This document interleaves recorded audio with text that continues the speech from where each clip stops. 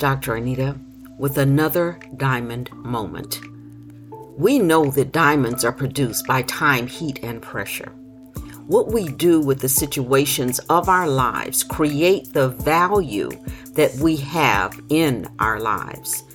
And so it's very important to challenge the limiting beliefs and possibly even really go back and evaluate the fears of our lives in order to reframe, recalculate, and come out with that which is valuable that we've already received in life.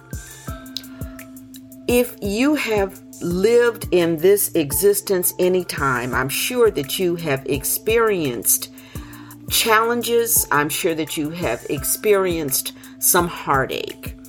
And many times, the ongoing or chronic state of challenge or heartache can be very, very difficult, is very, very difficult.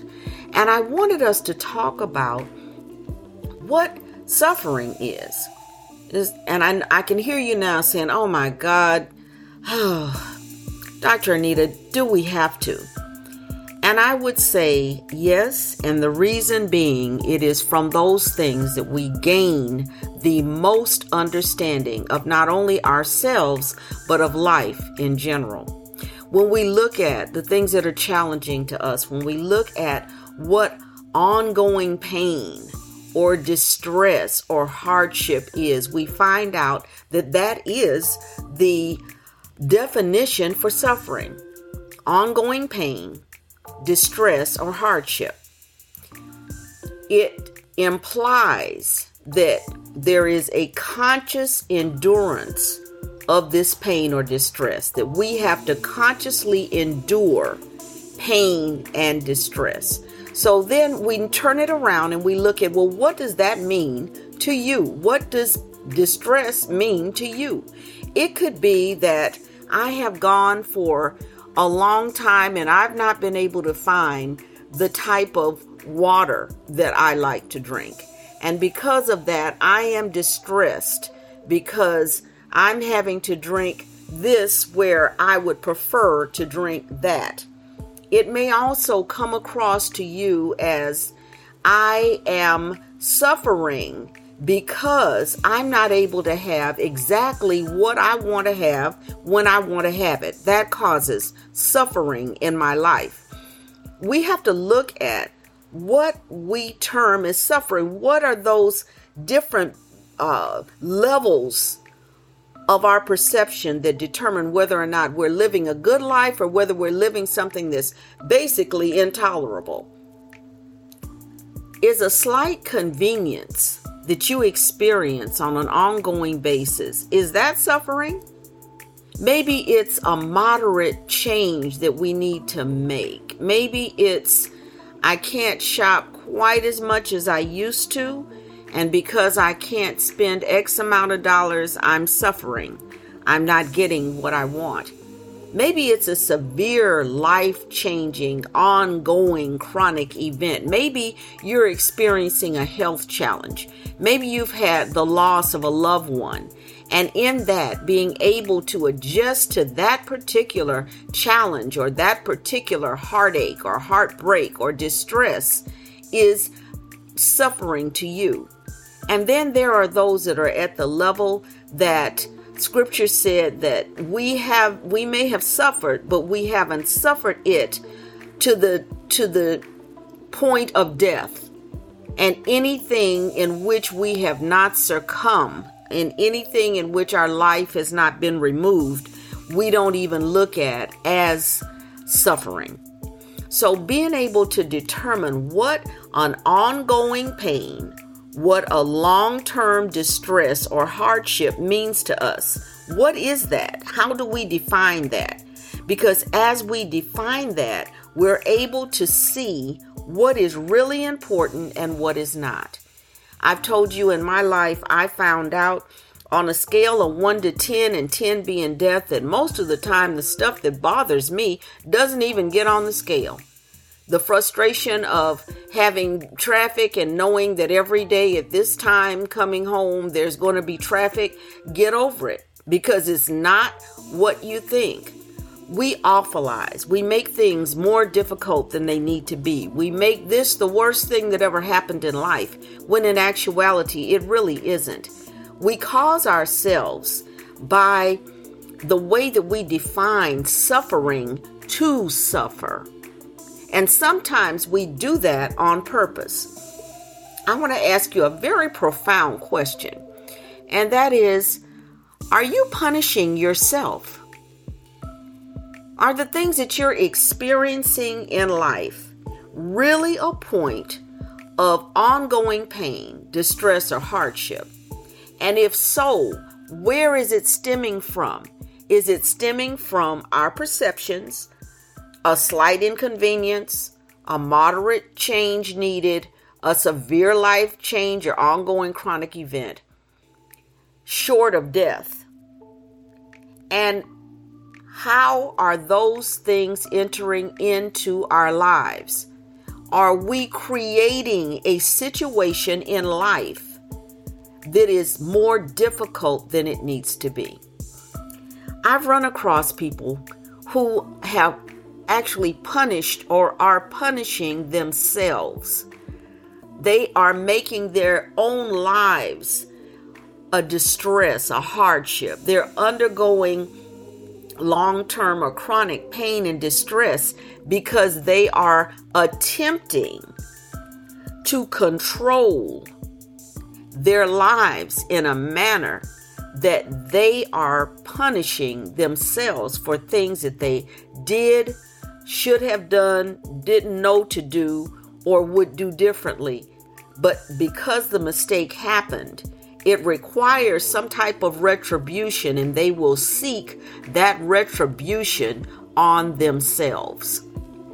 Have you ever come across a person who has been given maybe a diagnosis of something that can be changed, and they determine that they're going to continue doing what they want to do and continue suffering the ongoing long-term pain of that behavior? We see it many times with people who are battling addiction. Sometimes the addiction is serving the purpose of punishment for maybe decisions they've made or things that they wished had happened. Sometimes we look at people who are battling in the throes of addiction, that they are attempting to medicate themselves. The attempting to medicate themselves can also go back to, why don't we just deal with the underlying problem and then you won't need the medication? Have you ever come across a person that has just decided that they are going to continue in the way that they've been going, no matter what, because the behavior, the payoff of that behavior is more rewarding than to actually remove the suffering, the challenge, the ongoing distress from their lives? Are you punishing yourself for a mistake that you've made because you think that something this severe deserves or requires a punishment? You know, even if we are looking at people who have been incarcerated for making a mistake in life, for making a mistake that had legal consequences that caused them to be put in a position of imprisonment, even those people, once they have served their time, there is a plan made to release them from imprisonment. There is a plan that is put in place that after you have done this for X amount of years, X amount of days, X amount of time, you will be released.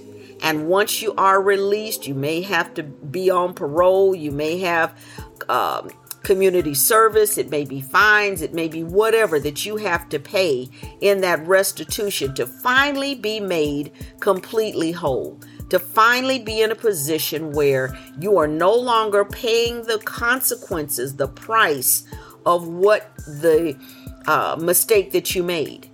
And do you know that sometimes there's people in life who have never come to the point of having a plan to come out of the punishment, the self-imposed punishment that they have put on themselves.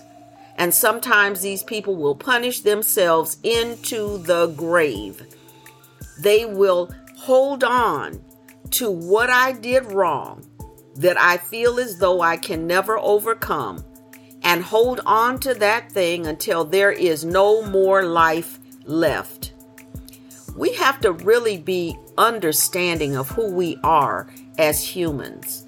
We have to understand that, yes, our actions do have consequences, but to continue to perpetuate suffering, is that helpful? Or if we are in the process of seeking retribution to ourselves for what we've done, when does that end? When does it stop? When are we able to forgive ourselves for the mistakes that we've made and move forward? And is there a plan to be able to move forward, to be able to leave behind the mistakes that all human beings make, and to re-enter life at a better place, in a better place within ourselves, and to move forward? When we understand how we perceive pain, how we perceive distress, how we perceive hardship, how we perceive suffering, then we're able to make some decisions on how we re-enter life, on how we come back from the things that we've done. You know, there is a school of thought that says you need to make amends to people. It means you need to say, I'm sorry. You need, when you realize, as we also say, when you know better, you do better, then you need to realize that I needed to do better, and I'm coming to you and I'm asking forgiveness for the things that I've done. And in that, being willing to accept whatever that forgiveness would entail. There's sometimes people will accept your apology and yet not want to reinstate you back into the center of their lives. They've learned that I can do better without this. This is not how I want to live. This is not where I am at this point. And yes, you may have determined that something was wrong and you want to change it, but it does not mean that that person has to allow you back into the center of their lives. So I want us to think deeply at this. Are we punishing ourselves? What's our definition of suffering? Is it a slight inconvenience? Is it that we need to make moderate changes in our lives? Is it something severe that changed our lives and we're not able to release ourselves from that? Are we chronically and consistently punishing ourselves, which leads to a level of suffering and hardship that we don't have to have? What have you learned in life that would give you a different ability to withstand hardship as it comes in the future? Understand that there's nothing that we go through that this is a one-time off and we'll never have to experience this again. We experience the things in our lives because it will happen again, and we will have to make decisions as to how we handle them. That's where the jewels of the diamonds come from. That's where they come from, is utilizing what we never used before. I hope that this has been a help to you. I hope that it's something that you'll take and sit with and think about. How are you handling the challenges of your life? What does suffering mean to you? Is it just a slight inconvenience? Is it a moderate change that needs to take place? Is it a severe life-changing or ongoing chronic event? What does it mean to you?